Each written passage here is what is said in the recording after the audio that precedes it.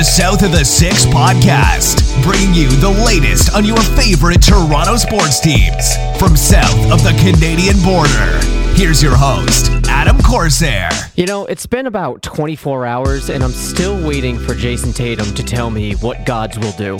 Welcome to the South of the Six podcast. We are part of the StadiumScene.tv network, and we are part of the Overtime Media crew. And we're just coming off the biggest win in terms of margin of victory in points in Raptors franchise history with the 127-81 win over the Indiana Pacers. And here I am earlier in this season saying, don't sleep on the Pacers. Well, fuck my life. Joining me to discuss all things Toronto Raptors is the one and only Jay Rosales, of Raptors HQ and the co-host of That's a Wrap podcast. Amongst, you're having guest spots on the Fan 590, you're on CBC. Dude, you are, pretty famous now in Raptors territory. No, I am not famous, but I am honored to be on the show. Thanks for the intro. That was really sweet. And, I got to say, you touched upon it a bit there in terms of the thrashing that the Raptors just put on the Pacers. Man, we as Raptors fans are really spoiled right now. And I'm just happy that, I get to jump on your pod and we can talk about it because this team is just so fun to watch, dude. And, if it's whoever it is that calls me and says, hey, let's talk Raptors, I'll jump on and I can talk about Raptors for days. So I'm excited, dude. Let's get to this. It's amazing that, given the circumstances, given all the injuries that we've experienced, and I say this after, at the beginning of every show, because it doesn't cease to amaze me how incredible and resilient this team is. And, I'll be fair, there was no Victor Oladipo tonight. Right, and obviously we can say that if Oladipo played tonight, maybe the score would have been closer. I still think the Raptors would have walked away with it, but I think it would have been a little bit closer. It definitely would have been a little bit more exciting. Having said that, though, with the depleted roster that the Raptors are running out there, no Norman Powell, no Marc Gasol, and of course, no Patrick McCaw tonight. Good God, what was Nick Nurse to do tonight? But he managed to do it. It's just incredible that this team is so goddamn resilient and so full of I can't explain it. It's just this season has surpassed all my expectations, and I just couldn't be more proud to be a Toronto Raptors fan right now. Well, look at the game itself. Everything was working on both sides of the ball.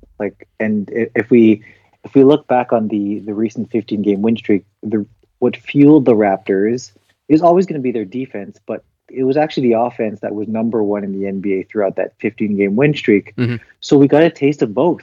We got a taste of that number one offense, and that defense absolutely came through again. And this was a season low points for points allowed for the Raptors. So, I guess my question to you is, what impressed you more about this game? Was it the offense that was just clicking and not missing, or was it the defense that was just really just burying Indiana and never letting them get up? That's a good question, because in the beginning of the game, the defense, especially that first quarter, that defense was awe-inspiring for me.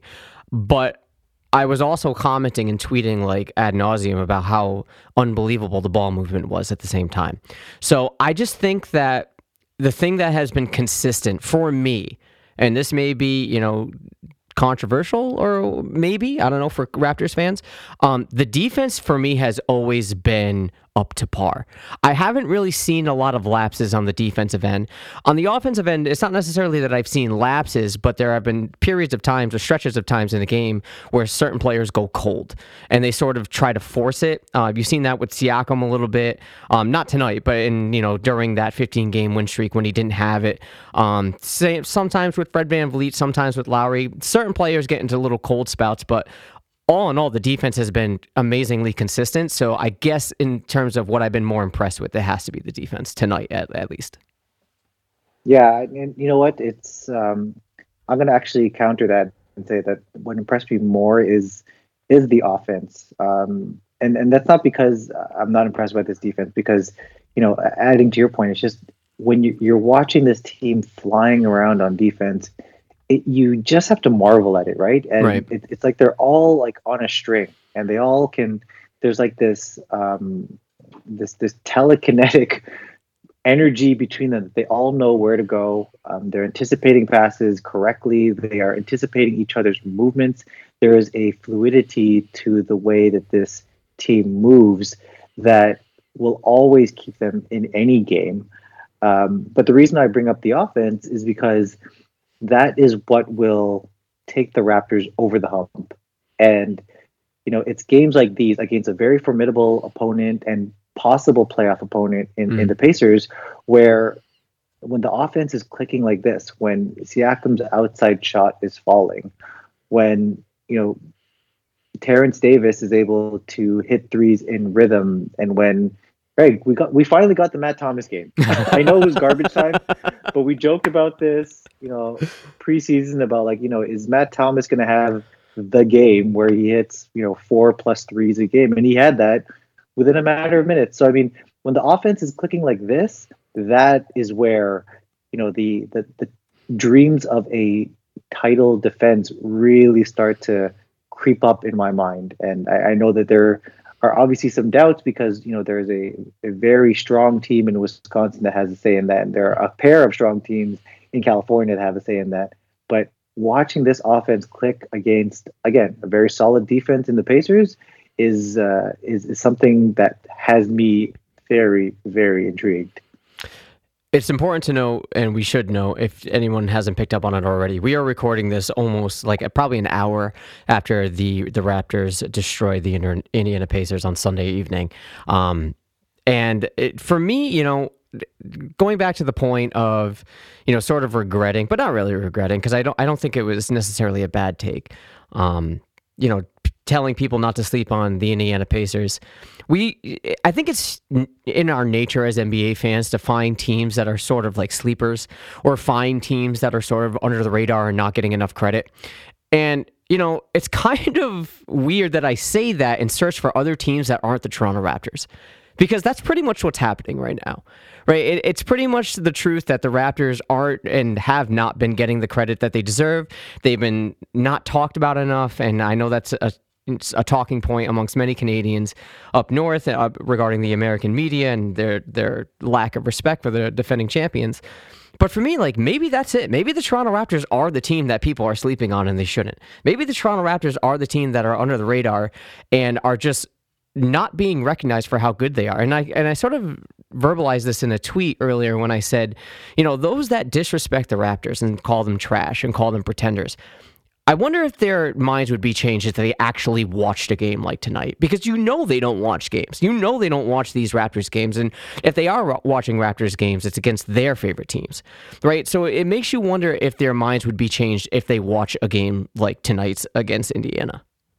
Yeah, and I think that what you're going to see is, whether or not these, and I agree with you, a lot of these fair weather fans are not watching the Raptors. Even I just from my interactions with those who I got to know over the past year, those who admitted to me that they were also bandwagon fans of the Raptors last season, is that they're also sleeping on the Raptors. And what I mean by that is that, when the Raptors performing this well may not shock you or I, it seems to be shocking a lot of people. And I think we underestimated how we, as in the Raptors fans in general, have underestimated the team that Masai has built and the coaching ability of Nick Nurse. You and I know even before the season, we didn't have any doubts that this Raptors team could really do well. I think where the surprise comes in is how well they're doing. And, we're closing in on our 9th consecutive season now of overshooting our Vegas prediction for wins. So yeah. That's an amazing accomplishment. I don't know if any team has ever accomplished that in terms of constantly doing better than Vegas predicts.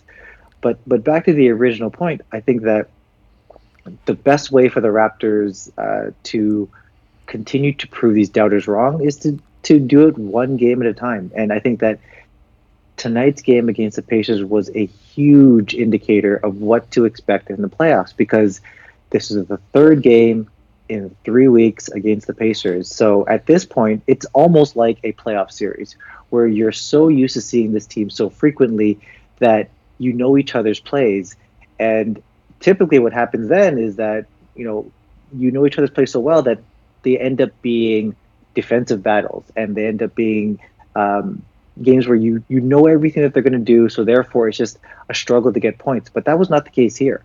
Nick Nurse still had an extra, not even just Nick Nurse, everyone on this team had this extra gear to kick into in this hypothetical fourth and final game of the quote unquote season series, and they pulled it out. So I mean, if we look back to that first game of the year where the Raptors were shorthanded going into Indiana, and fresh off of that incredible comeback over Dallas, the Raptors lost that in overtime, but Nick Nurse and his crew came back with a game plan against this very tough Pacers squad and pulled out 3 straight wins. So I think that's a good indicator of what to expect in the playoffs in terms of this team's ability to answer the first punch and counter. And once they have a fully healthy squad, this is going to be a completely different team and a completely different narrative moving forward. Like, we cannot underestimate the defensive presence and the rim protection that Marc Gasol establishes for the Raptors, and we can't underestimate the hot streak that Norman Powell was on, and hopefully when he comes back is able to carry over. But look, we got a whole lot to talk about. Right now, the Raptors, after tonight's win, I want to say they're 42-15, second in the Eastern Conference. Because Boston lost to the Lakers tonight, the Raptors now have a comfortable 2.5 lead over Boston, and they are only 6.5 games behind the Bucks. I say only kind of tongue-in-cheek. Would it surprise me if they reached the first seed? A little bit. Like, I'm not going to lie about it, because the Bucks are pretty fucking good. But still, the Raptors are more than holding their own. But like I said, we have a whole lot to talk about. But before we do, kind of want to get some house cleaning on the way. First of all, if you're listening to this for the first time, welcome to the show. We appreciate the download. We appreciate the listen.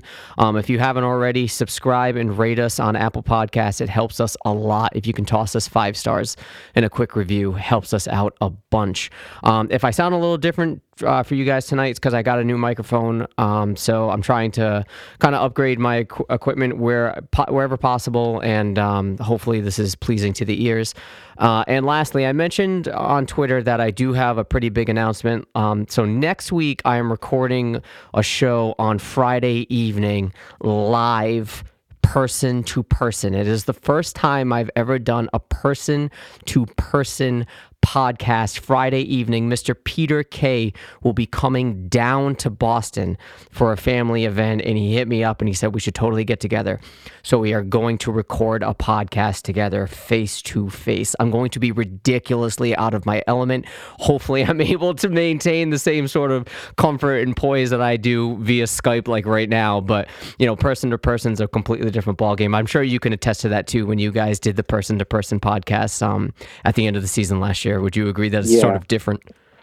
Absolutely. It is different. At the same time, it's very exciting. I think you were one of the first to comment that you could tell that there was a difference, though, in a positive way, right? The chemistry and the ability to have some banter that was a little bit more fluid, for lack of a better word. I can't wait for that one. Every time Peter Kay comes on, it's always a great episode. So I'm looking forward to that. That's really an exciting announcement. Thanks, man. Yeah, it's gonna be fun.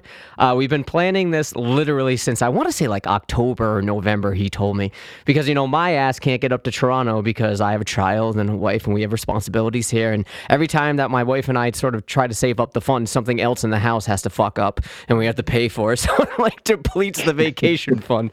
It never ends. But now we finally get the opportunity to go face to face, Mr. Peter, HBK, and myself.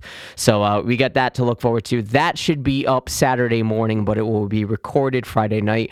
I'm sure there will be plenty of pictures, and hopefully Peter and I will be able to watch the Charlotte game against the Raptors that night as well. So that's the announcement. Keep your podcast feeds on lock. Check it out hopefully this weekend. But we got a lot to cover tonight. We're going to get to it right after this commercial break. Hang tight. This is the Overtime Podcast Network.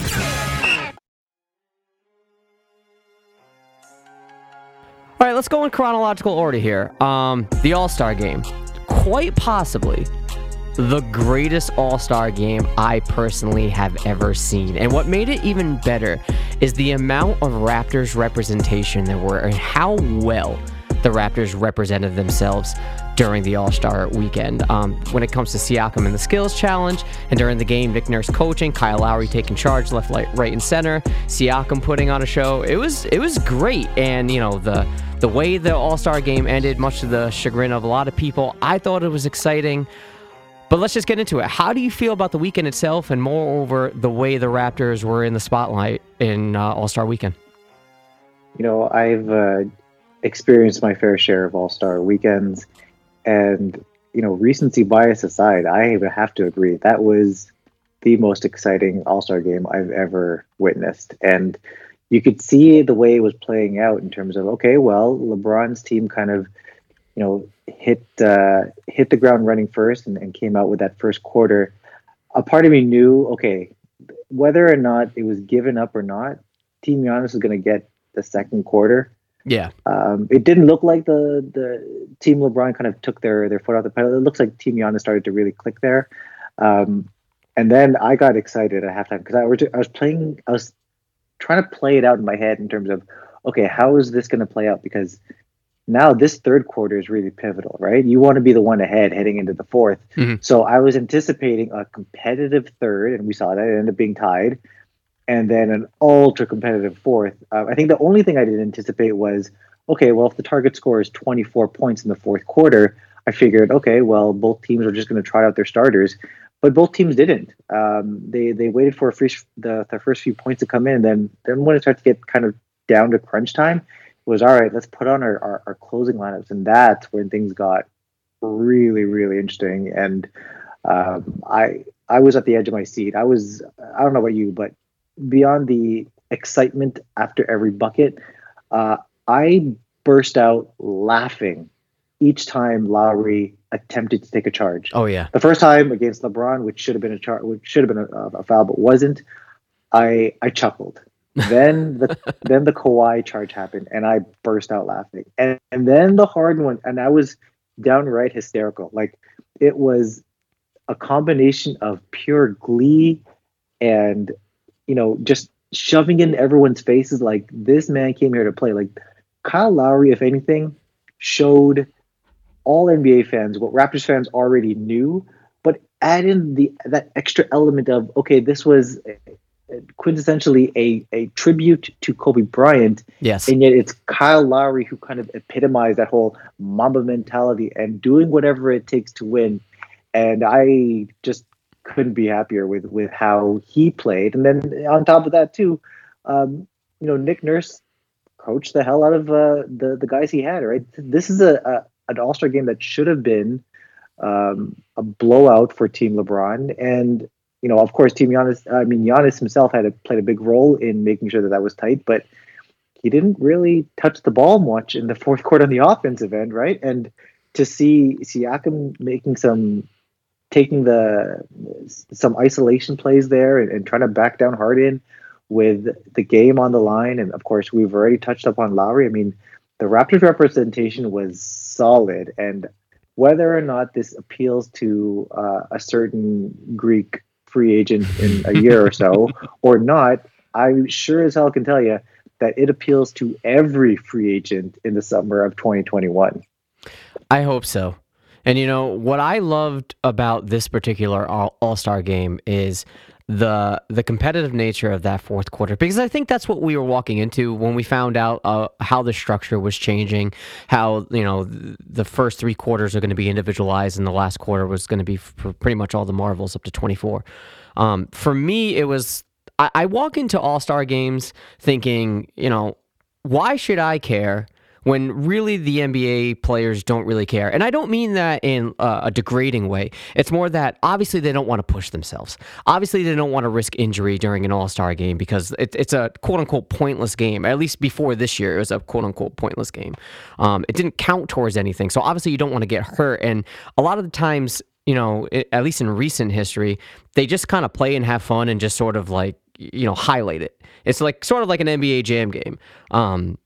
but humanly possible NBA Jam game. So I walked into this, and the first 2 quarters I was like, yeah, it's kind of much of the same. Like they're just no one's really pushing it except for Giannis, and I felt like Giannis was really setting the tone for that team, because him on his team, it was like just a normal Bucks game for him. He was muscling out, he was playing hard, and sort of the same thing with Kawhi on LeBron's team. Like, he was taking no bullshit. He was playing like he would normally play. And so those two sort of set the tone, and then you walk into the third, and it was kind of amping up, and then the fourth quarter was just incredible. And for me, seeing Lowry take those charges, you're right, especially the one against Kawhi, because that was sort of, I can't imagine that any Raptors fan wasn't personally gratified about that, wasn't personally like, yeah, fuck yeah, like just like within themselves would be like, yeah, you left this behind, and like, it's just gratified by it all. And even though it ended in sort of an anticlimactic fashion, for me, it's just representative of what kind of players we have on our Toronto Raptors squad. And Kyle Lowry was the epitome of that. And he walked into this All-Star game getting a lot of heat, especially from NBA Twitter. Like, why is Kyle Lowry in this All-Star game? He doesn't deserve to be in it. And I think he sort of proved like, nah, man, I belong in this shit, and all you people can eat it, because this is where I belong. I'm a 6-time All-Star for a reason. And for me, it's kind of a shame, because like, still at the end of this, maybe outside of Raptors Twitter, that's not true. What I'm about to say isn't true, but at the end of this, Chris Paul still got the majority of the attention, sort of for good reason, but I still think Kyle Lowry stole the show. I agree. And of course, you're alluding to this, but you're kind enough not to name names, but the names that I kept seeing in terms of who should have been in there in the final quarter instead of Kyle Lowry, Butler, was Trae Young. Oh, and Trae Young, yeah. And you know what? I think the best tweet I saw in terms of the best answer was, the fans and the media and the coaches, they voted on the starters, but they didn't vote on the finishers. And Nick Nurse knows who he can trust, right? And he took this game seriously, and he knew that, okay, well, my best lineup in there is going to include my 2 guys plus Giannis and Embiid. And I'm curious on the Kemba Walker inclusion, but I can see why. How did you feel about that closing lineup? Like, for me personally, if the focus is on you've got a very almost an unstoppable defensive lineup out there, and then Kemba, who can hit the outside shot. I would have gone with Jimmy Butler. Yes, but, that's just me. What were you cool with that closing lineup? Actually, for both sides, were you cool with the closing lineups? Because the West, on Team LeBron, I think I was okay with that. It's just I was a little bit perplexed about Kemba's inclusion there, because he was being picked on, right? Right. Similar to on Team LeBron, where, okay, well, Siakam's going to try to operate in Harden. It wasn't as effective as you would have liked, but he got a couple of foul calls on that, and it almost worked. But yeah, on the other end, it was just, okay, let's switch it up and try to pick on Kemba. I didn't have any issues with Team LeBron's closing lineup. And to be honest, I didn't have that much of a horse in the race on that end. Obviously, I was rooting for Giannis, just because of the Raptors aspect. But I would have gone with Butler. And I know a lot of people hate on Butler, especially in Raptors Twitter. I'm a kind of a closet Butler fan. I really like him. I like his tenacity. I know people like to call him a locker room cancer, but I think that was just sort of like the circumstances towards the end of his Chicago run with Wade and Rondo. I think that was kind of weird. And the Minnesota Timberwolves thing didn't do him any favors, but that organization is kind of run terribly anyway, so I can kind of see where he came from. I don't necessarily agree with how it was handled. But for me, I just like his tenacity. I like his fearlessness. I like his clutch aspect of his game, and he's just a certified Raptors killer. He always has been. So for me, it's kind of like the NWO, right? If you can't beat them, join them. I kind of want to gravitate towards Jimmy Butler. So at that end, I would have much rather seen him play, and I think Team Giannis would have been better off with him on the floor, just because he's so super clutch. And Yeah, I don't agree at all that Trae Young should have been in there. I don't know why people are harping on it. I think that, much like Steph Curry, they get attached to the offense and the flashiness, but I just don't see a reason why he would ever close that out, really. But I think you touched upon something there with Jimmy Butler.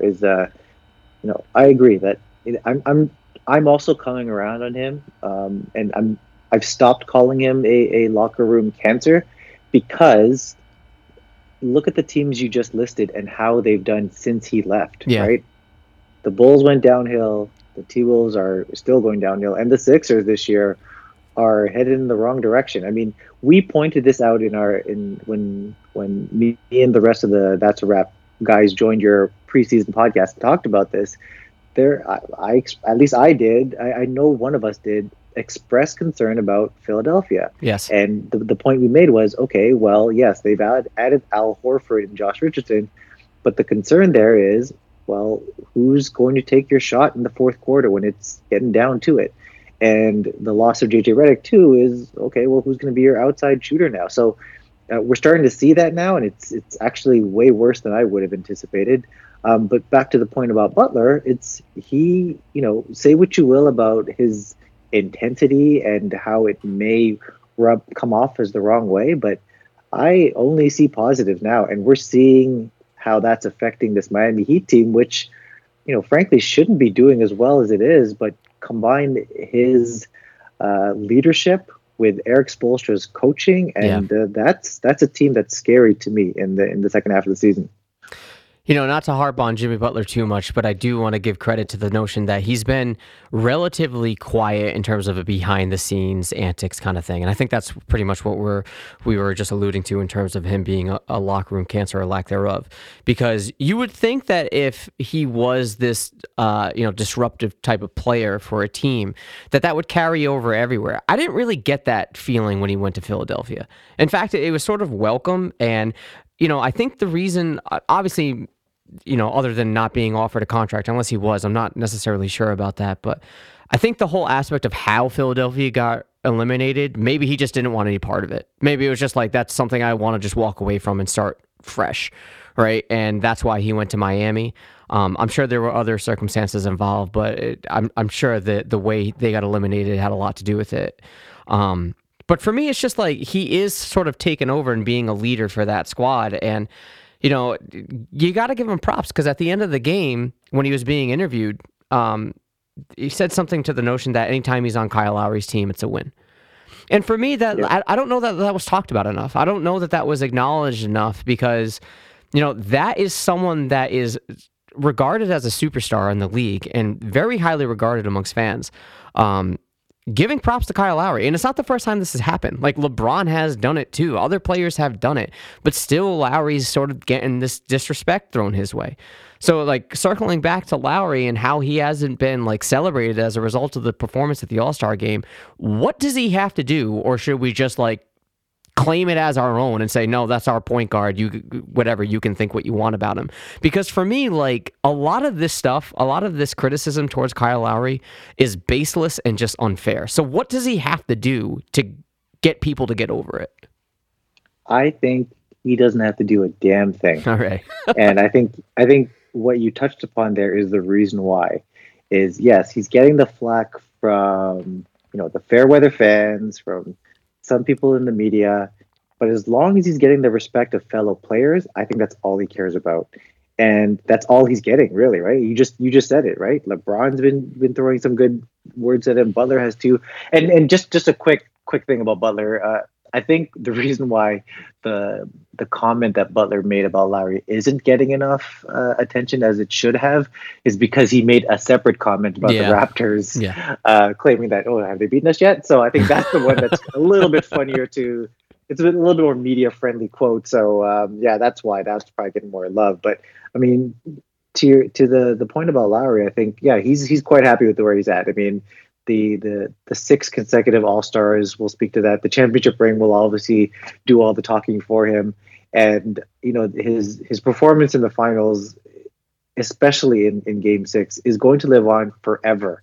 And as long as he's got that, it really doesn't matter what he does from here on out.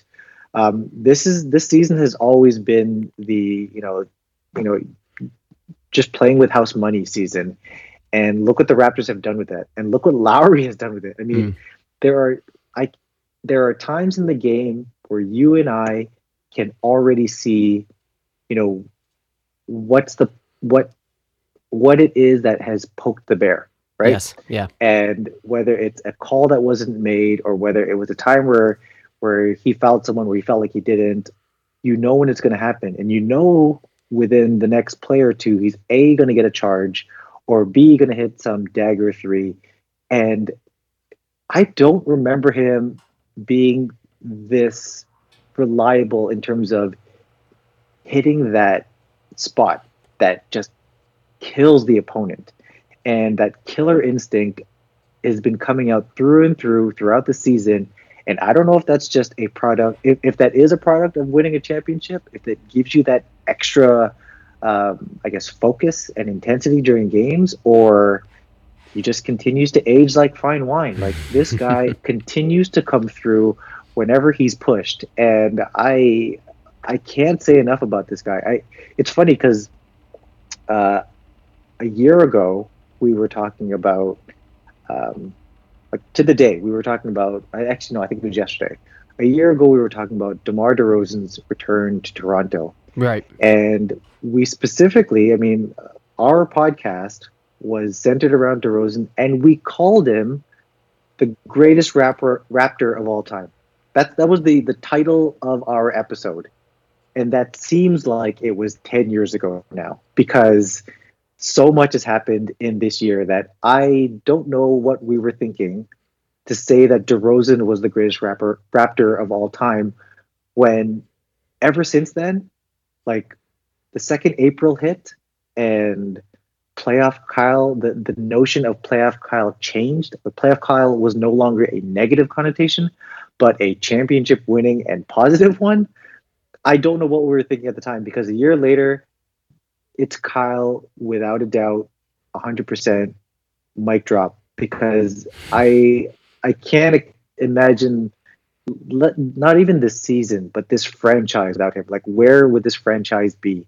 And, again, to see that on full display in the All-Star game, it's going to, the reverberations of that will be felt beyond just that game. Like, yes, that All-Star game will be remembered forever, probably, but what this could mean down the road in terms of A, Kyle getting more respect from the referees come playoff time, and B, what could this mean when free agents need to choose where they want to go?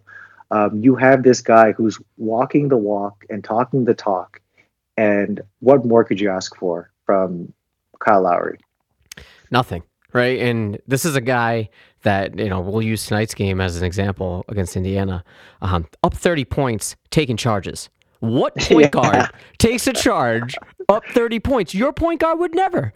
They would never. And that's the thing. Like, he's kind of like, I don't know if, like, back in the day you played NBA Live, but if on like Sega or whatever, but if you have, like, it's kind of like you're playing on easy mode, and like you press the A button and the player automatically gets into position, doesn't even run, just sort of slides into it. That's how Kyle Lowry is. Like, somehow he knows exactly where to be at the exact same time that he needs to be there. And I don't know that that's just luck. I really legitimately believe that this is a matter of studying and skill. Like, this is a matter of knowing your opponent like the back of your hand and knowing exactly what your opponent's tendencies are. And I don't know that you get that a lot from other players, really. And I think this is what makes Kyle Lowry so special. And that is developed with tenure. That's developed with, years and years in the league and knowing who you're playing against night in, night out. Because let's face it, like, being on the same team for as long as Lowry has been, you're going to become very familiar with the same players, because there's not a lot of, movement when it comes to just non-superstars, right? Superstars are the ones that move throughout teams to team, whereas like a lot of role players like to stay the same on the same team, rather. So when it comes to Kyle Lowry, for me, it's kind of, I don't know. I just think that Twitter, I think it's just become a meme, right now to hate on him because it's, like I said, it's baseless. There is no evidence to support this, right? And any evidence that is being brought to the table always comes down to playoff Lowry. That's the one constant that I always hear is playoff Lowry. And anytime I hear that or it's thrown my way, I always like to throw out the challenge. Like, do you even look at the numbers?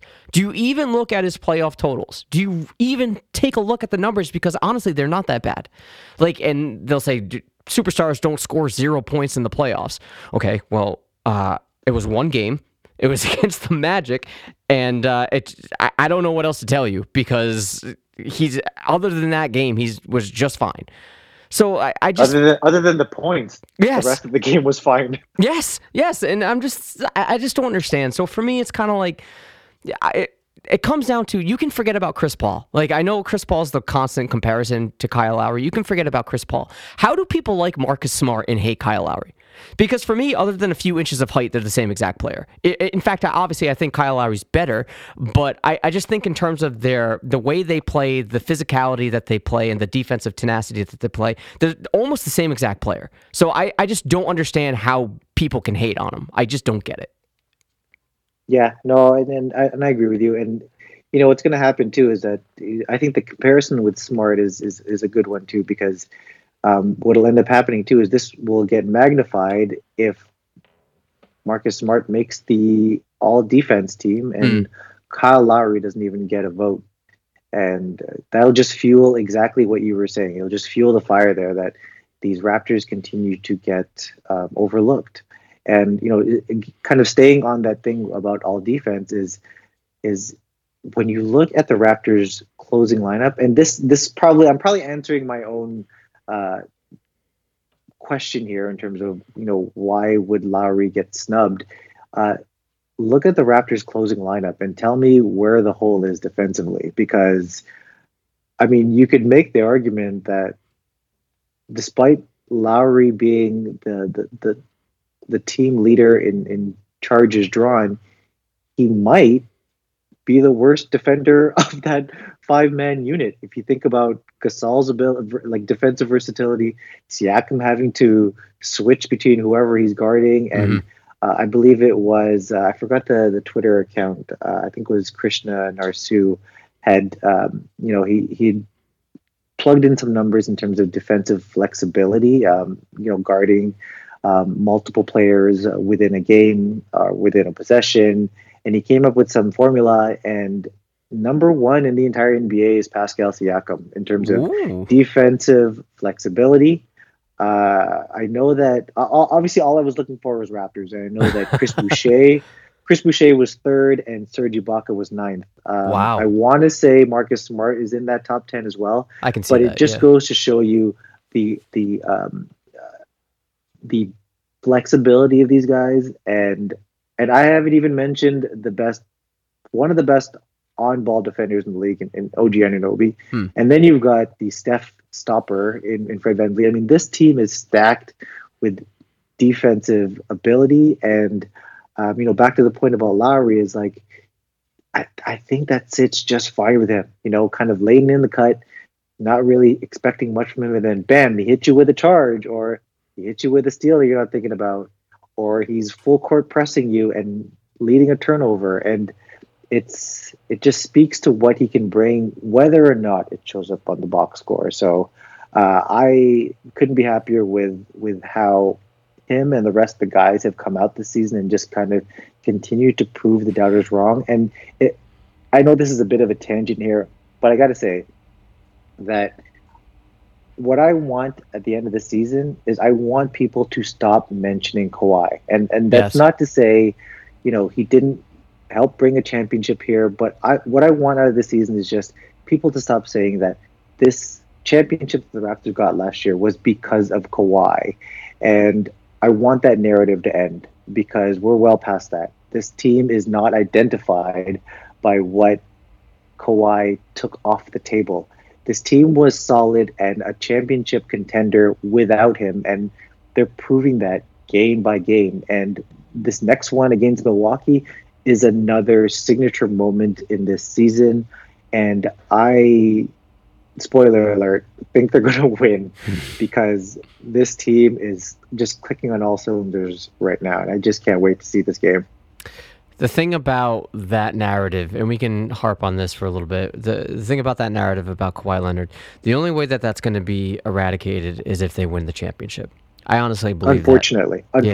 Yeah. And, I tweeted out, and obviously this isn't a barometer to measure whether or not Kawhi Leonard is a game changer. I just, there was that video clip of how Kawhi Leonard carried all of Canada and to a championship and carried the Toronto Raptors.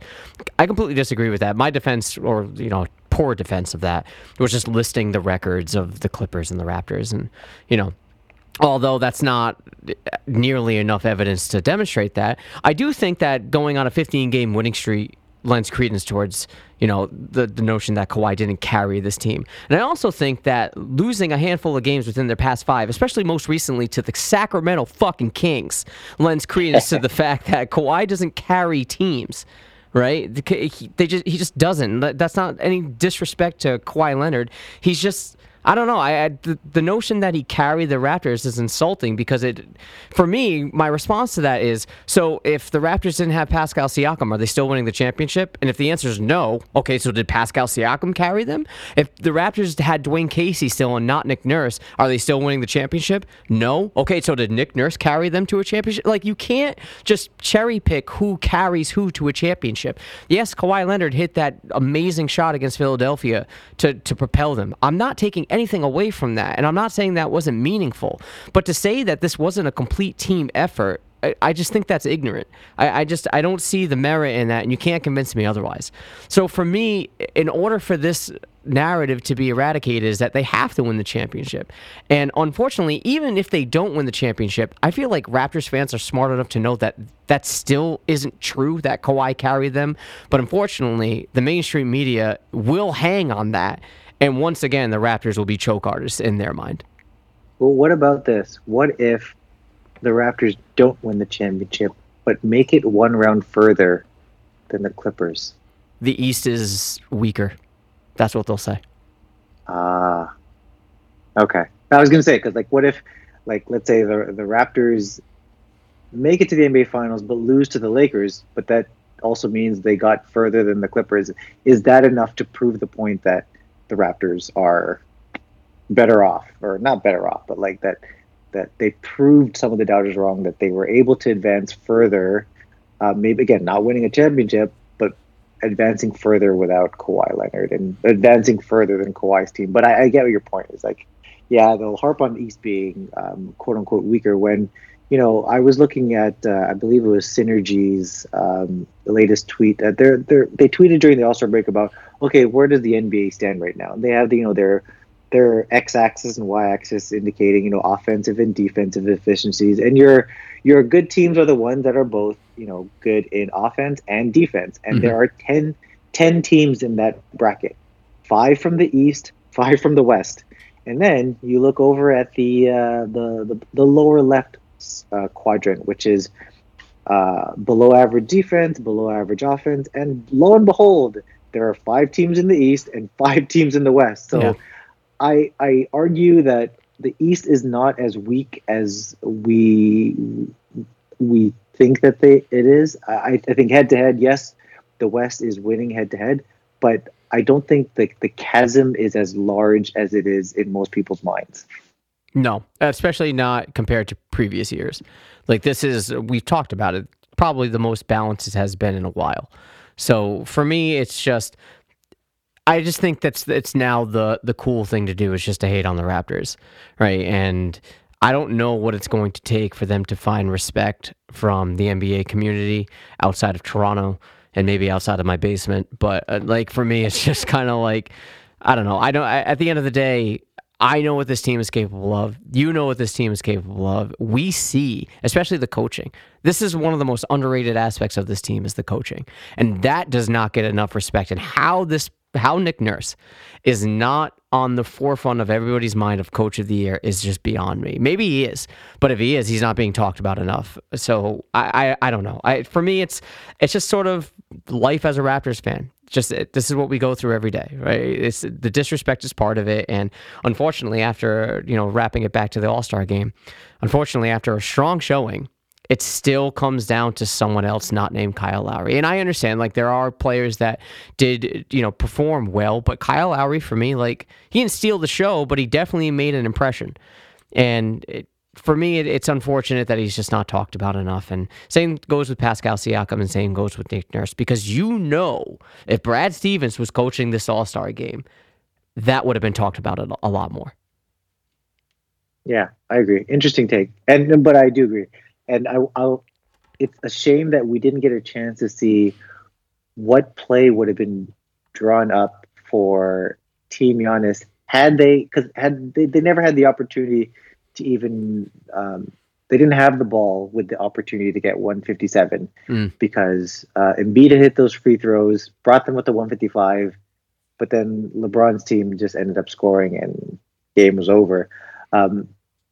My interest was in, I tweeted this out, a week before about the game, was just imagine Nick Nurse drawing up the hammer play, our famous play after a timeout.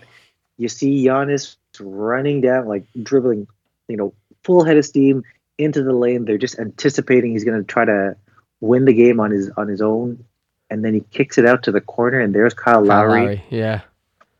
I mean, I wanted to see it so bad, and again, it's a shame that it ended on a free throw, but at the same time, that's the rules, right? And for those who are complaining that it ended on a free throw, I've heard a couple of very good suggestions. One being that the free throw, if it's made, and of course it was made, but it pushes the target score up whenever the free throw is made. So if AD had hit one free throw, which he did, that pushes the target score up one more, and that just makes it one more point that Team Giannis has to get, or vice versa. AD hits a free throw and it removes a point from Team Giannis, so that prohibits the game ending on a free throw. But again, these are the rules, right? It's the same rules that Lowry was playing with when he took a charge. Hey, it's in the rules. I can take a charge in an All-Star game. No one's saying I can't. So it ends because those are the rules, and you can't really complain about it. Team LeBron got the win, and they deserved it. But I'm more than happy to say that it wasn't because any of the Raptors who represented Team Giannis disappointed in any way, because they all came through just as well as we would have hoped. All right, well, with that, we're going to take our second break. When we come back, I want to pause there because we're going to talk about Giannis and the impact that this performance by Lowry and Siakam and Nick Nurse may or may not have had on the Greek Freak. We'll be right back. This is the Overtime Podcast Network.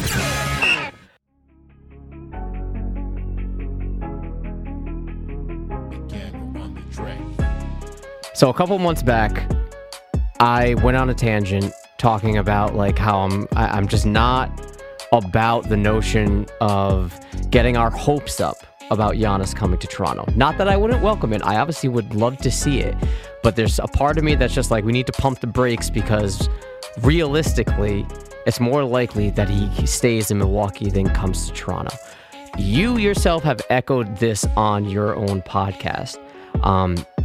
I kind of wanted to get your take on this, though, because a lot of people are overblowing the notion, in my opinion, that, Lowry sitting next to Giannis at the lockers in the All-Star game, that means he's coming to Toronto. The alley-oop, spoiler, too sweet moment of the week, from Kyle Lowry to Giannis, that's going to lead Giannis to Toronto. XYZ, for me, this is all fun, but I still see no evidence that this is going to happen. Is this prophecy going to be fulfilled finally? What's your take on the matter? The shorter answer is I don't think so. Okay.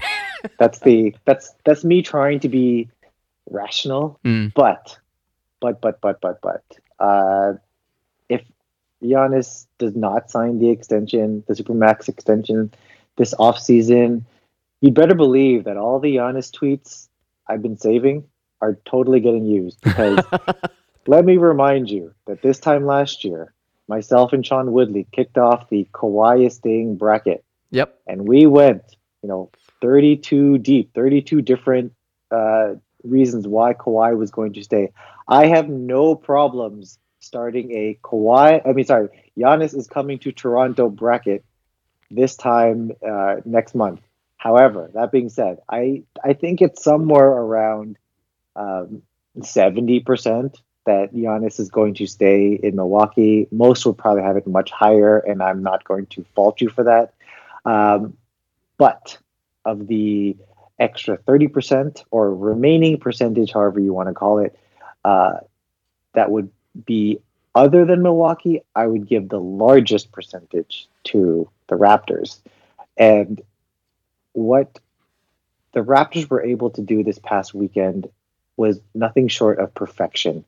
And this is why I cared so deeply that Nick Nurse was going to coach the team. This is why I cared so deeply that Lowry was going to be named a reserve. This is why I voted 20 times a day to ensure that Siakam was going to make it there, because the more Raptor representatives, the more tampering we could do. And that's the great part of this, is that the All-Star Weekend is almost like you have your weekends in Vegas where it's like, okay, everything stays in Vegas. That's what All-Star Weekend was. It is tamper as much as possible because it won't be seen as tampering, because you're actually on the same team for a weekend and you're actually going to be hanging out and you can actually talk to each other about stuff, and it's not going to be seen as tampering. This is why I wanted as many Raptors there as possible. And every single interaction that they had, I think it was Joseph Cacharo of The Score had a video from the upper decks just zooming in on Nick Nurse talking to Giannis. Perfect. Yeah. That's exactly what I want to see. And if I'm getting overhyped about this and blowing this out of proportion, it's because every other Raptors fan is already doing that too. But just to put a little bit of, rationale behind that, I would say that it's probably not going to happen. But again, if he does not sign that extension, I cannot wait to start overblowing every single pro-Toronto Giannis news tidbit that I possibly can, because I'm here for it, and I'm sure you are too. Oh yeah. Like I said, don't get me wrong, I would love for Giannis, who wouldn't want him on their squad? But for me, it's kind of like a lot of the evidence that people have been using to lend credence towards the notion that he has interest. For me, it's like it's funny, and I don't know how much of this is trolling. Obviously, like, it's always fun, because remember, think about the situation we were in as Raptors fans last year. Whether or not Kawhi is going to stay. Like you just said, you made a whole 32-round bracket about it. I remember that. I remember that whole entire series. That was stressful as Raptors fans. Like, yes, we were going on this championship run, but I don't think it's out of line to say that there was just a tiny sense of anxiety of whether or not Kawhi was going to stay during that championship run, during the euphoria of all that. Is this going to end as a result? Like, for me, that's just natural. So I'm wondering if Milwaukee fans are having those same anxieties right now, even though it's still a year out. This is starting to pick up steam as to where Giannis is going to go. And I just wonder if they're as, steadfast of him staying as, like, sort of the ownership is and their front office is. And I'm genuinely curious about that. So if there's any Milwaukee fans, probably not, but if there are any Milwaukee fans listening to this, hit me up. I'd like to know. But going back to the point, for me, it's like people like to say, oh, Nick Nurse is coaching the All-Star game. Well, how many people went to the Bucks as a result of Bud coaching last year, this past offseason? Not many. And I'm not saying that means like, oh, so this is evidence that they're not going to go to the Raptors. I'm just saying I don't know how much credence I can lend towards that. And how many people played with Giannis and want to be in Milwaukee? Not many. Like, think about the free agents that signed elsewhere. Like, how many of them went to Milwaukee? Not many. In fact, Brogdon, they didn't re-sign him, of course, but he walked away. Like, so it just makes me wonder. Think about the year before. Was it Casey that coached the year before, or was it Stevens? It was, good question. I think it was Stevens. Okay. Who went to Boston? Not that many people. And if it was Casey, who came to Toronto? No one, as on their own free will, so I don't know how much I can lend credence towards the whole coaching aspect. And that's no disrespect to Nick Nurse. I don't know how much, stock players put into this. And playing together, I have no doubt in my mind that Giannis already knows that Siakam is a great player, already knows that Lowry is a great player. He knows the situation he's going to walk into wherever he goes. But let's not forget, Lowry might not even be on this team when Giannis is a free agent. Like, Lowry might move on. I don't know. Fred VanVleet might not be on this team. He might move on. I hope not. I hope he doesn't move on, but he might not be on this team. This Raptors team could look incredibly different this summer of 2021. Right, and so it depends on the opportunities that are available for Giannis in Toronto compared to other teams. So for me, I just don't know how much I can get attached to this. And yes, it's funny. Yes, it's fun to dream about. But I think, like, beyond the meme aspect, people are genuinely believing that Giannis is going to come to Toronto just simply because of the relationship that he has with Masai Ujiri. And hey, heads up, we don't even know if Masai is going to be here.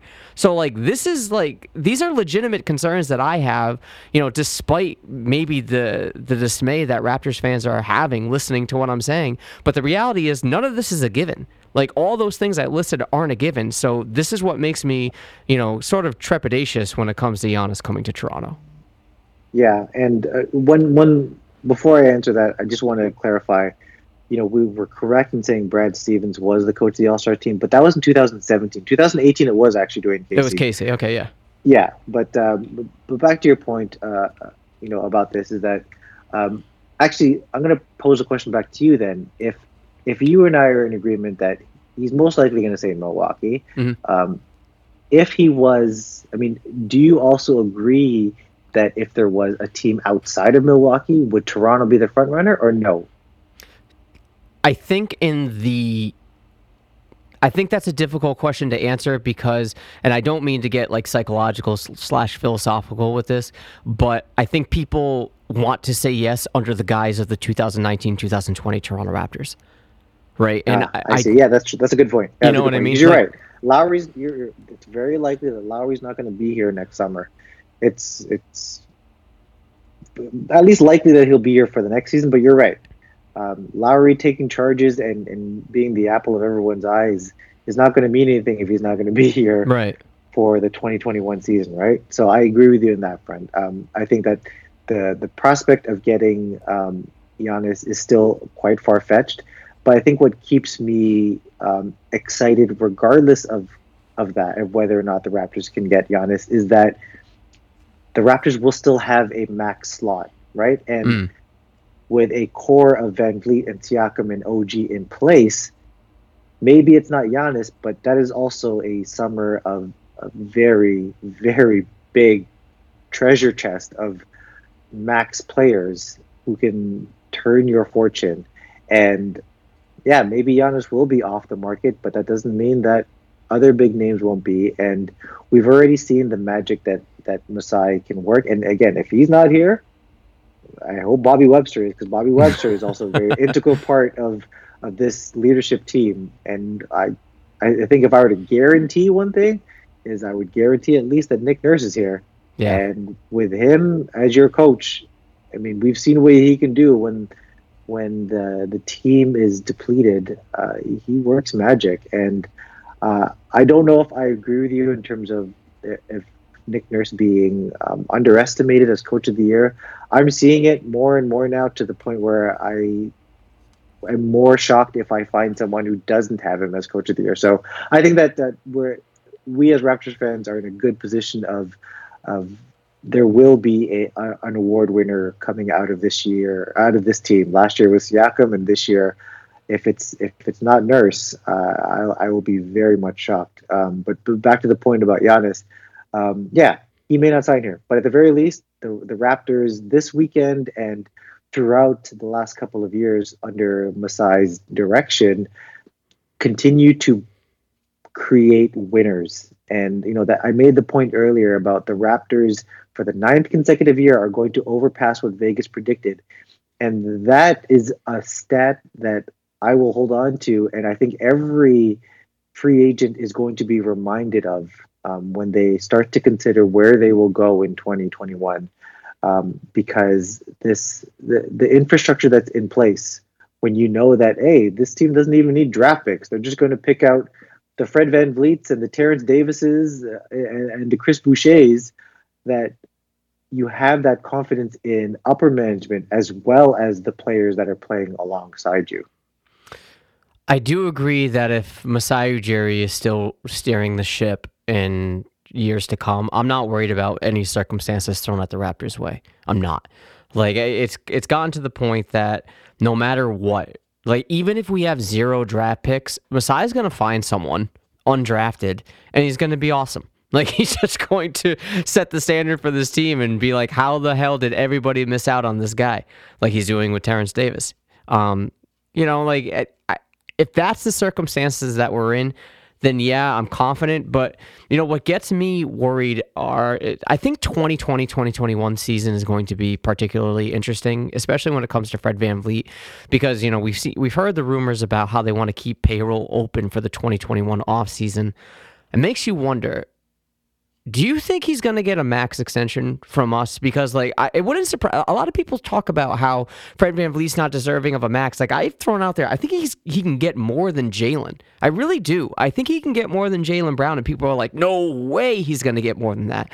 I don't know. I think he's integral to this team's success, and it wouldn't surprise me if he got it. But if that's what the Raptors are going to do, can they even afford Giannis the following year?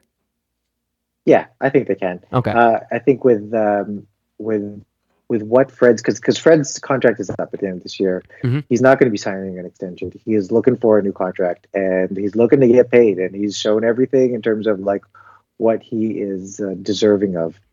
In terms of Jaylen Brown's contract, yowza, that is up there in terms of what Fred VanVleet can command.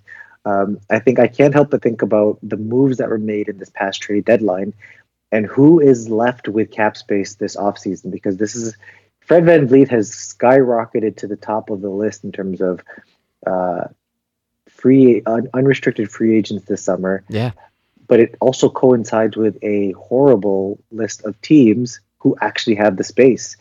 You're looking at the Atlanta Hawks and the Detroit Pistons and the Cleveland Cavaliers. So, and even if he were to get a large offer from a team from any of those teams, I don't think it's going to happen. Atlanta is already set at the point guard position. Mm-hmm. Cleveland has 2 point guards, and the only one I could see them possibly making an offer would be Detroit. Does he really want to go play for Casey again? Yeah. Does he really want to be playing for a team that Andre Drummond said was a horrible?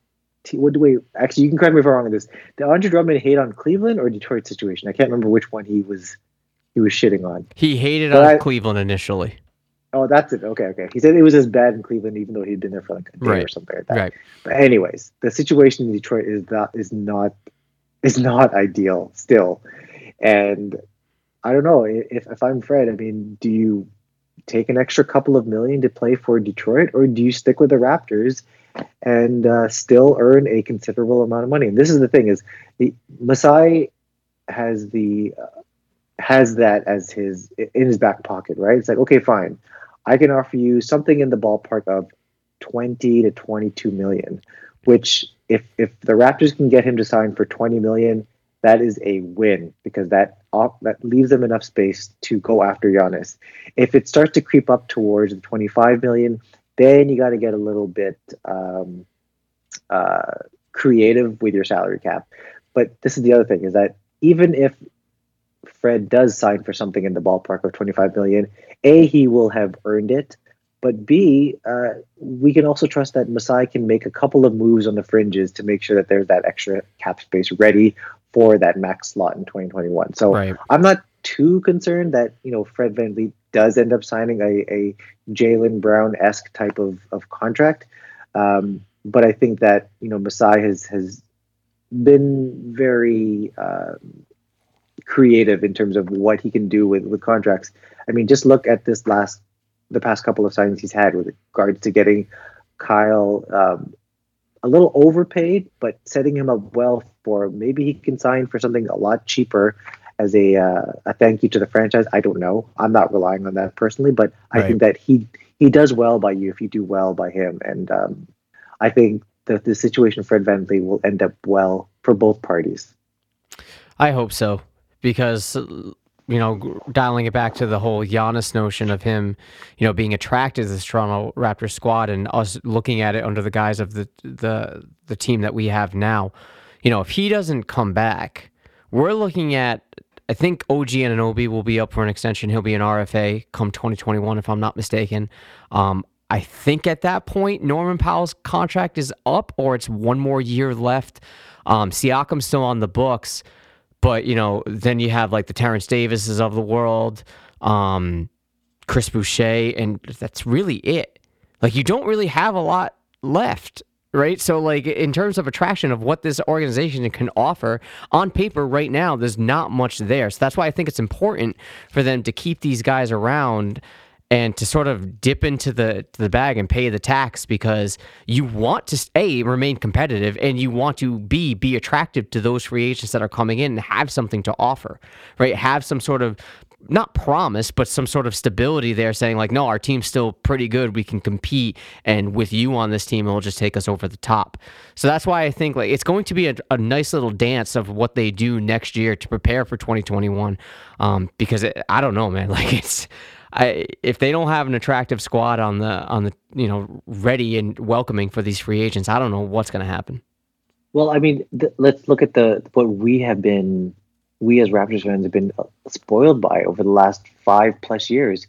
Is the Raptors have been deep, right? Yes, if you think about the bench mob from a couple of years ago, and that evolution into what it is now, and this Raptors team has consistently been deep.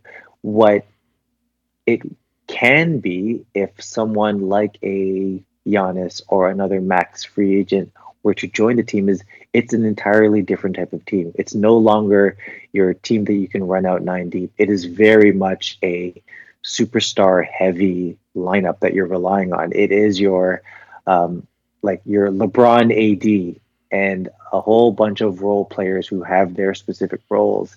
And that's what it's going to be like to be cheering for the Raptors. Is you're not going to be as deep. But what you could also end up having is guys who recognize, oh my gosh, this is probably the best duo in the NBA. Yeah. And I absolutely want to sign up for that at a minimum contract. This is where you get your veterans who are over the hill, but can still contribute, where you can get someone like, I don't know, like a Kyle Lowry on a minimum contract. I'm just throwing out names here, but right. I think the makeup of the team is going to be different than anything that we have ever seen on this franchise, because we've been spoiled with a deep bench, and because we actually have ideally at that time, 2 top 5 superstars, last year being the first time we've ever had one. So right. The makeup will be different, but I think it'll all be worth it if we can attract that big name in the summer of 2021. Well, if it's not Giannis, I have no doubt that Masai will do his homework and try to chase after one of the remaining. A lot of people still kind of, I feel like in the back of their mind, may have hopes for Kawhi if Giannis doesn't work out. I'm not seeing that. I think that book is closed, and that's fine.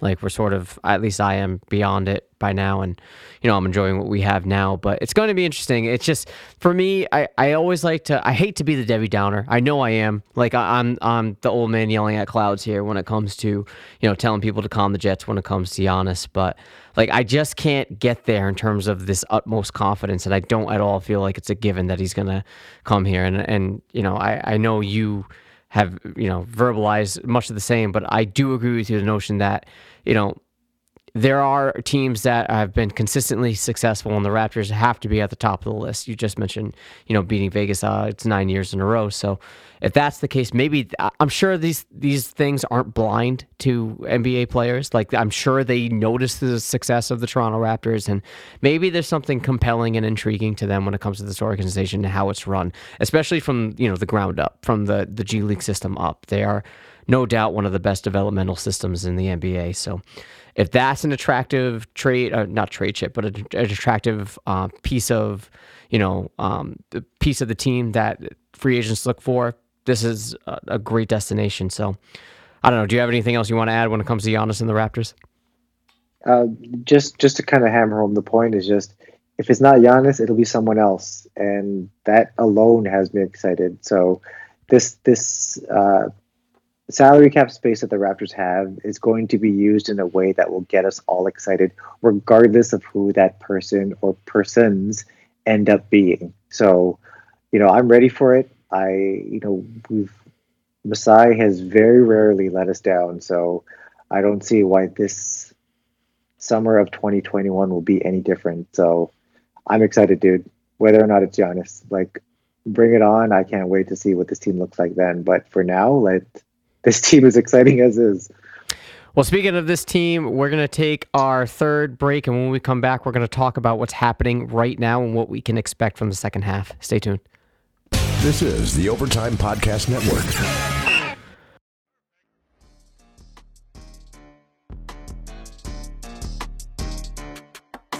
All right, man, chop it up. When it comes to the second half of the season, what in particular are you looking for? It could be anything when it comes to, injury recovery, when it comes to playoff aspirations, when it comes to certain schemings. What is it about the unofficial second half, quote unquote, that you in particular are looking for when it comes to the Toronto Raptors and perhaps securing the second seed heading into the playoffs, or maybe even the first seed over the Bucks, but more realistically, the second seed heading into the playoffs? I think the interesting part of this second half of the season is, there will be a large proponent of it that is geared towards making sure the team is ready from a chemistry standpoint for the playoffs and also ready from a health standpoint. And that's going to be a very fine balance to watch because we've already heard that Gasol may not play anything more than 8 to 12 games in the second half of the season. Now, that may be a little bit discouraging to hear because this is his second time this season dealing with a hamstring injury. So what we won't know is he being held out because of his hamstring, or is it more of a load management type thing where, okay, well, we're just going to play it safe. We know we're going to make the playoffs. Let's just make sure Gasol is ready for the playoffs, which I would agree with. I think that's probably the reason why he's not going to play as many games, because look at how well Serge is playing in his absence. Right. But having said that, the second half of the season will be interesting because the Raptors are there. They've got a leg up on the competition. They took advantage of. What this 15-game win streak told me is that they were able to take advantage of a soft part of the schedule. Now, people will claim, hey, that's the reason why they got the 15-game win streak is because they were just playing easy opponents. Well, if that were the case, then every team would have a 15-game win streak when they hit the soft part of their schedule. Right. But the other reason why I was happy that the Raptors were able to pull that kind of win streak out was because it provided a bit of a cushion, because what you were alluding to, in March, this schedule does get a bit harder, right? There is going to be a road trip. It's starting March 1st. That includes the Denver Nuggets and the Utah Jazz. Then there's another stretch in the middle of March where there's going to be a 4-game stretch where the Raptors play in Philly, then home to Boston, Denver, and the Lakers. So it's going to be a tough stretch when teams aren't quite taking their foot off the pedal because playoff spots are clinched. This is a time when teams are revving it up and trying to get that extra win and trying to move up in the standings and trying to win season series. So that little stretch in the middle of March is what I'm really looking forward to see where this team stands. But let's also consider where the other teams are coming from. Other teams will start to take their foot off the pedal near the end of the season. Like, I know that in April, the Raptors have a couple of tough ones on the schedule there with, a home and home against Milwaukee, a road game in Houston. But with only about 6 or 7 games left in the season, is Milwaukee really playing everyone? Is this already a time of the season where Giannis is resting? I don't know. Is this a time of the season when Houston is looking at some sort of load management, or even when the Raptors face the Heat on the second last day of the season? Are they not really concerned about seeding and just making sure that everyone's healthy? I don't know. Right. But what I do know is that this Raptors team will consistently do well regardless of who is on the court. And that is what I am hanging my hat on in terms of how this Raptors team can finish the season, is that while other teams may or may not be resting players, we know that this Raptors squad, regardless of who's on the court, can win every single game that they're playing. So that gives me hope that they can hold on to this 2 seed and enter the playoffs on a high and healthy. Yeah, you look at the Celtics schedule, and obviously being in the region, I tend to take a deep dive into their schedule. It seems a little bit more daunting for them compared to the Raptors, and it just seems like that's the team that's most likely going to chase us for that 2 seed. And ever since LeBron was when LeBron was in the East, it seemed like that was the last time the 2nd seed was super important, and you were really gunning for it.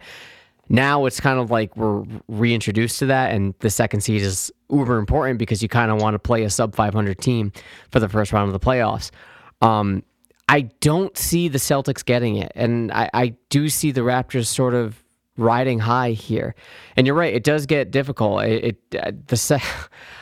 Like I said, in terms of some opponents, there are like pockets of games that are favorable to the Raptors, but you have those home and homes, and you have a couple back-to-backs mixed in there. It gets kind of rough.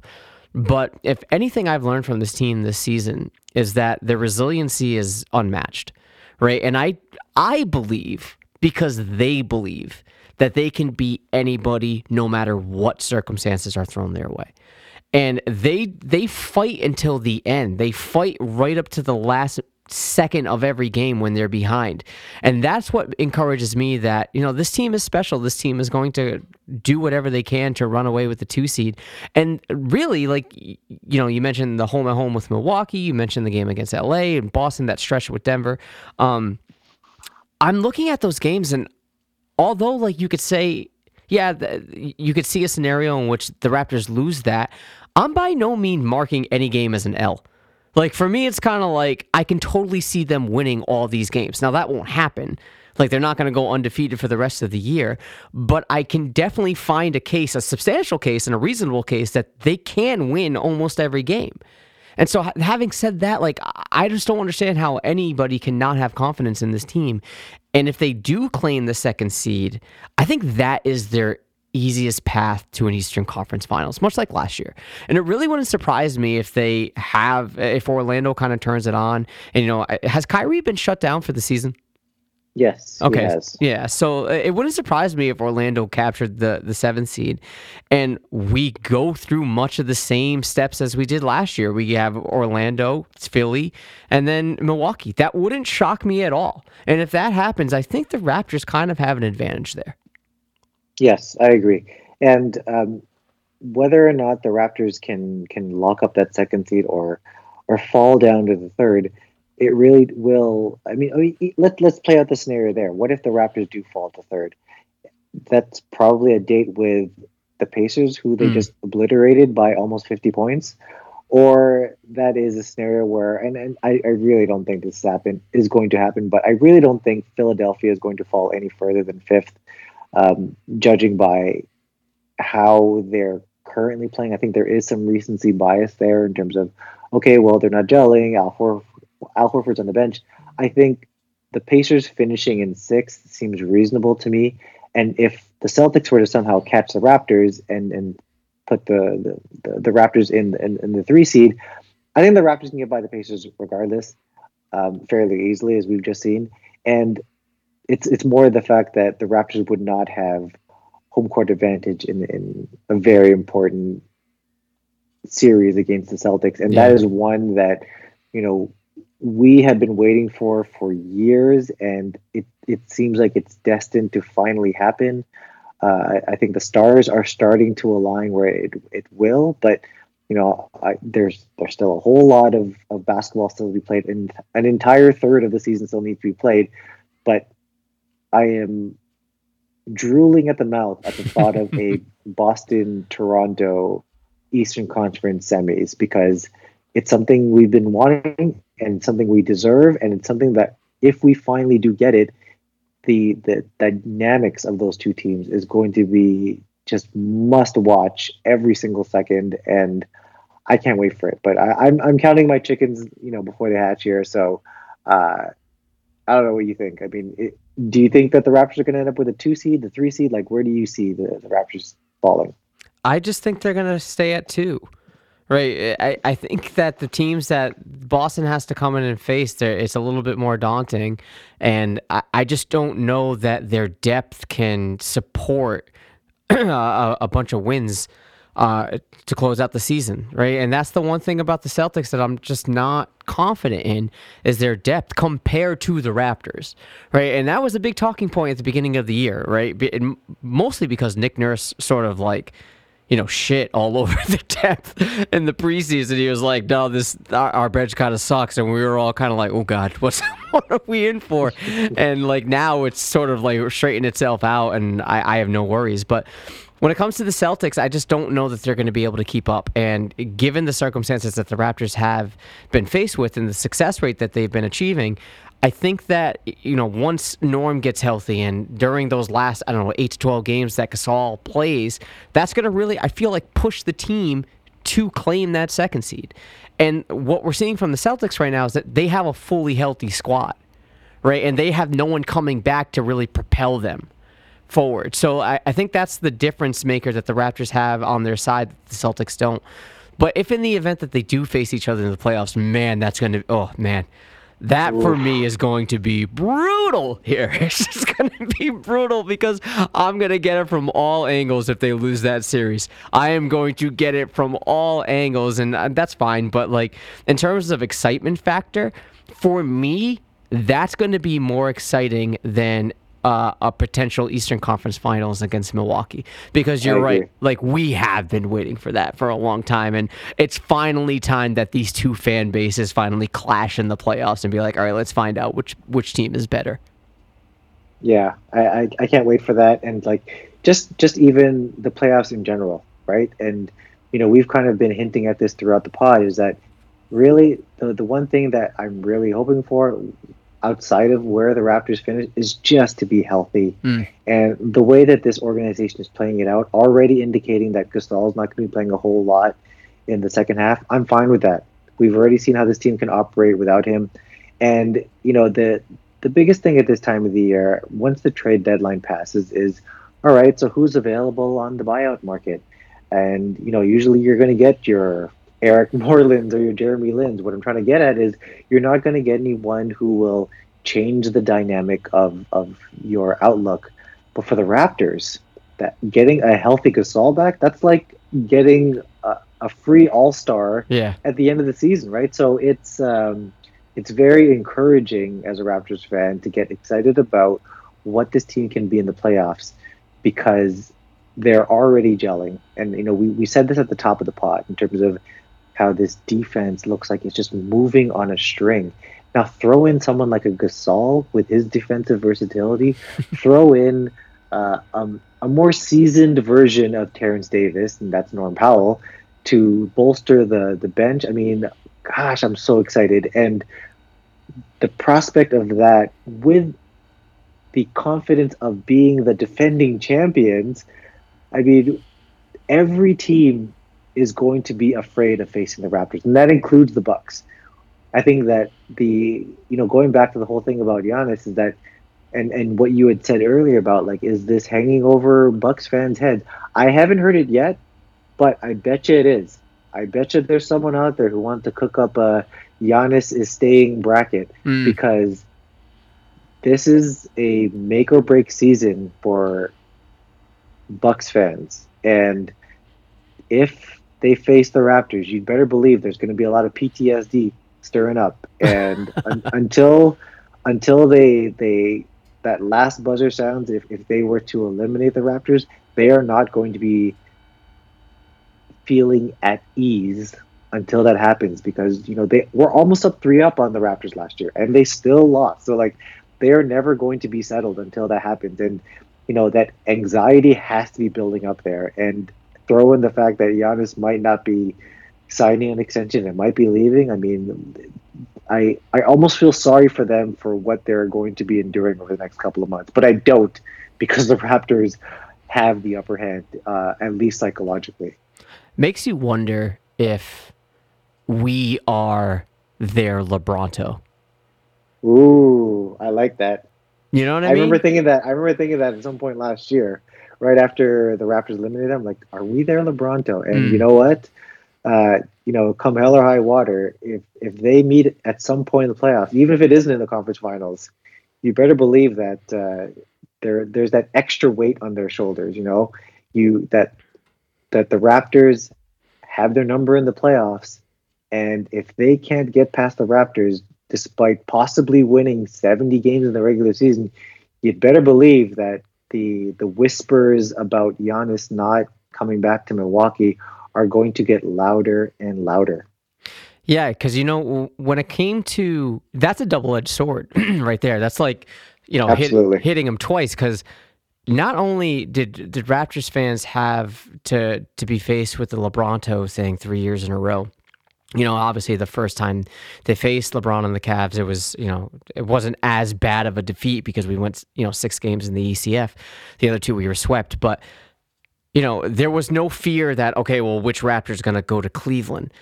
Like, Milwaukee fans potentially have this issue over the head of, okay, well, we just lost to the Raptors a 4th time, maybe next year a 5th time, and now we have to worry about Giannis going to the team that beat us potentially 5 times, right? Like, that is a whole nother level of anxiety that we're taking that for granted, because just think, not to harp back too much about it, but think about the he stay aspect times a million, because if I'm a Bucks fan, I'm shitting bricks. Absolutely. Absolutely. And, I'm going to backtrack a bit here in terms of what we were talking about with the Raptors and how this season is going to play out. I went to, I constantly check, among many websites, but I check 538's projections for the year. And they project, who's going to win each game, and they have their percentages and whatnot. The Raptors are only underdogs in 5 games for the rest of the season. And that's got to be promising in terms of the Raptors' ability to hold on to the second seed. If they, obviously this is not going to play out how it's projected, but I mean, if they're only, underdogs in 5 of the remaining 25 games, that to me seems like, this Raptors team, even their ability to outperform when we least expect them to, and come through when they're depleted with injury. I mean, sign me up. I think that the number 2 seed is theirs to lose. It's going to be interesting, man. I think that this is, it's a lot less stressful, I feel, compared to last year, because, I've harped on this a couple times. The expectations to start the year were low in comparison, right? No disrespect to this team. We had the preseason pod.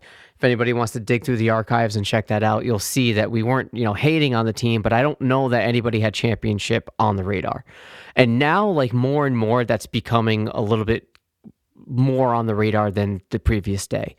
And, maybe their chances come playoff time aren't great because the playoffs is a completely different animal. I don't know. Obviously, we don't have a crystal ball in front of us. But I am more encouraged today with this team than I was game 1 with this team, because they're showing a certain level of tenacity that I didn't know that they were capable of. And obviously, the championship pedigree, the intangible aspect of it is, sort of showing.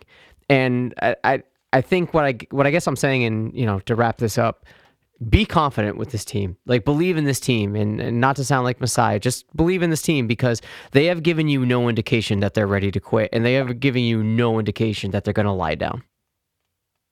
I couldn't agree with you more. I think that's a great way of wrapping this episode up, because I harp on that every day. I say that to anyone that comes at me with their slander or their doubts. This is the playing with house money season. Just enjoy it. Enjoy the fact that we're going to continue hearing that the Raptors are the defending champions for the rest of the season. We're going to keep hearing that whenever the Raptors are introduced for at least another 4 months. So soak it in, enjoy it. All right, well, before we close it out, we're going to take our final break, and we'll come back with the 2 sweet moment of the week and a few predictions. Hang tight. This is the Overtime Podcast Network. It's time for the 2 sweet moment of the week here on the South of the Six podcast. All right, Jay, you said you were charged up when it comes to the 2 sweet moment of the week, so I kind of know where you're going with this, but I'll just give you the floor nonetheless. Go ahead. My 2 sweet moment of the week is none other than Kyle Lowry's charge with James Harden coming at him. I know it should probably be the one with Kawhi Leonard coming at him, but the James Harden one is the equivalent of a buzzer beater, because if he doesn't take that charge, Harden wins the game with a 3-pointer. So that was the Kyle Lowry equivalent to Giannis pinning LeBron's layup on the glass. So my too sweet moment of the week is Kyle Lowry taking the charge on James Harden. I know I shit on the aspect of Giannis coming to Toronto. I kind of poo-pooed it, but my too sweet of the week was the alley-oop from Lowry to Giannis. I just loved it. But I just remember tweeting, the prophecy has been fulfilled. And so for me, it's just I part of the All-Star game that I love. And obviously the trolling aspect with Giannis and whatnot, it was definitely present. So, you know, given the fact that Lowry had his moment with Giannis and it was on national TV, you know, much like the charges that he took, I just loved it. It was one of those moments that I got out of my seat in watching the All-Star game in order to do that. It's always fun. So that was my too sweet moment of the week. So to wrap this up, let's go to predictions real quick. Tuesday versus Milwaukee at home. It's a TNT broadcast game. And then Friday versus Charlotte. I know you said this earlier, but I'll let you go. What are the outcomes of these two games? I think there are 2 wins. The Bucks one specifically is the one everyone's going to be talking about. The Bucks will be coming in playing the back end of a back-to-back, having visited Washington, who we know is a very quick team, high-octane offense.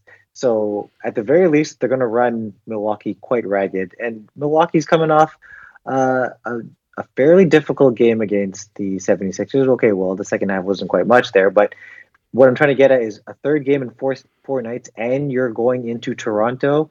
I don't think that Milwaukee can pull this off. And that is, even if I were to pull away my Raptors bias, I mean, that's a tall task to ask of Milwaukee, considering they have not played I think they've played something like, I was just digging up these stats from my article.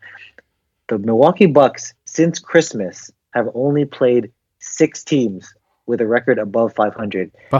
That's a ridiculously easy schedule. And of those 6 games, they only won 3 of them. So chalk this up. Toronto Raptors victory over the Bucks. And then the Hornets, I mean, that's just more of a formality. I don't think that this is going to be one of those letdown games. I think the sting of last year's 2 buzzer beaters against the Hornets are still prevalent with this team. So I imagine the Raptors will take care of business against Charlotte. Yeah, I have no doubt about that too. I got 2 dubs as well. The Raptors need to take advantage of these home games while they can, heading into that meaty part of the schedule.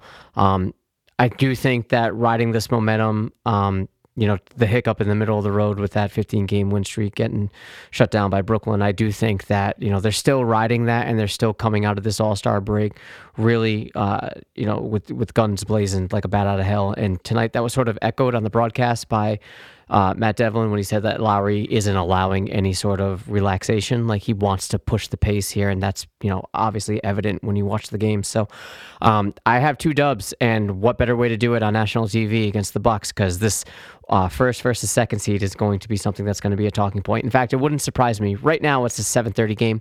Wouldn't surprise me if that got flexed to 8, but we'll see. So we got 2 dubs heading into the week. It's going to be entertaining. That Tuesday night, I think that you're going to see a lot of activity on Twitter. So we'll be there. And, you know, having said that, Jay, you know the deal. You can promote any and everything you got going on. I know once people listen to this, it will be Monday morning. So your article should be released later today, if not already. But go for it, man. Floor is yours.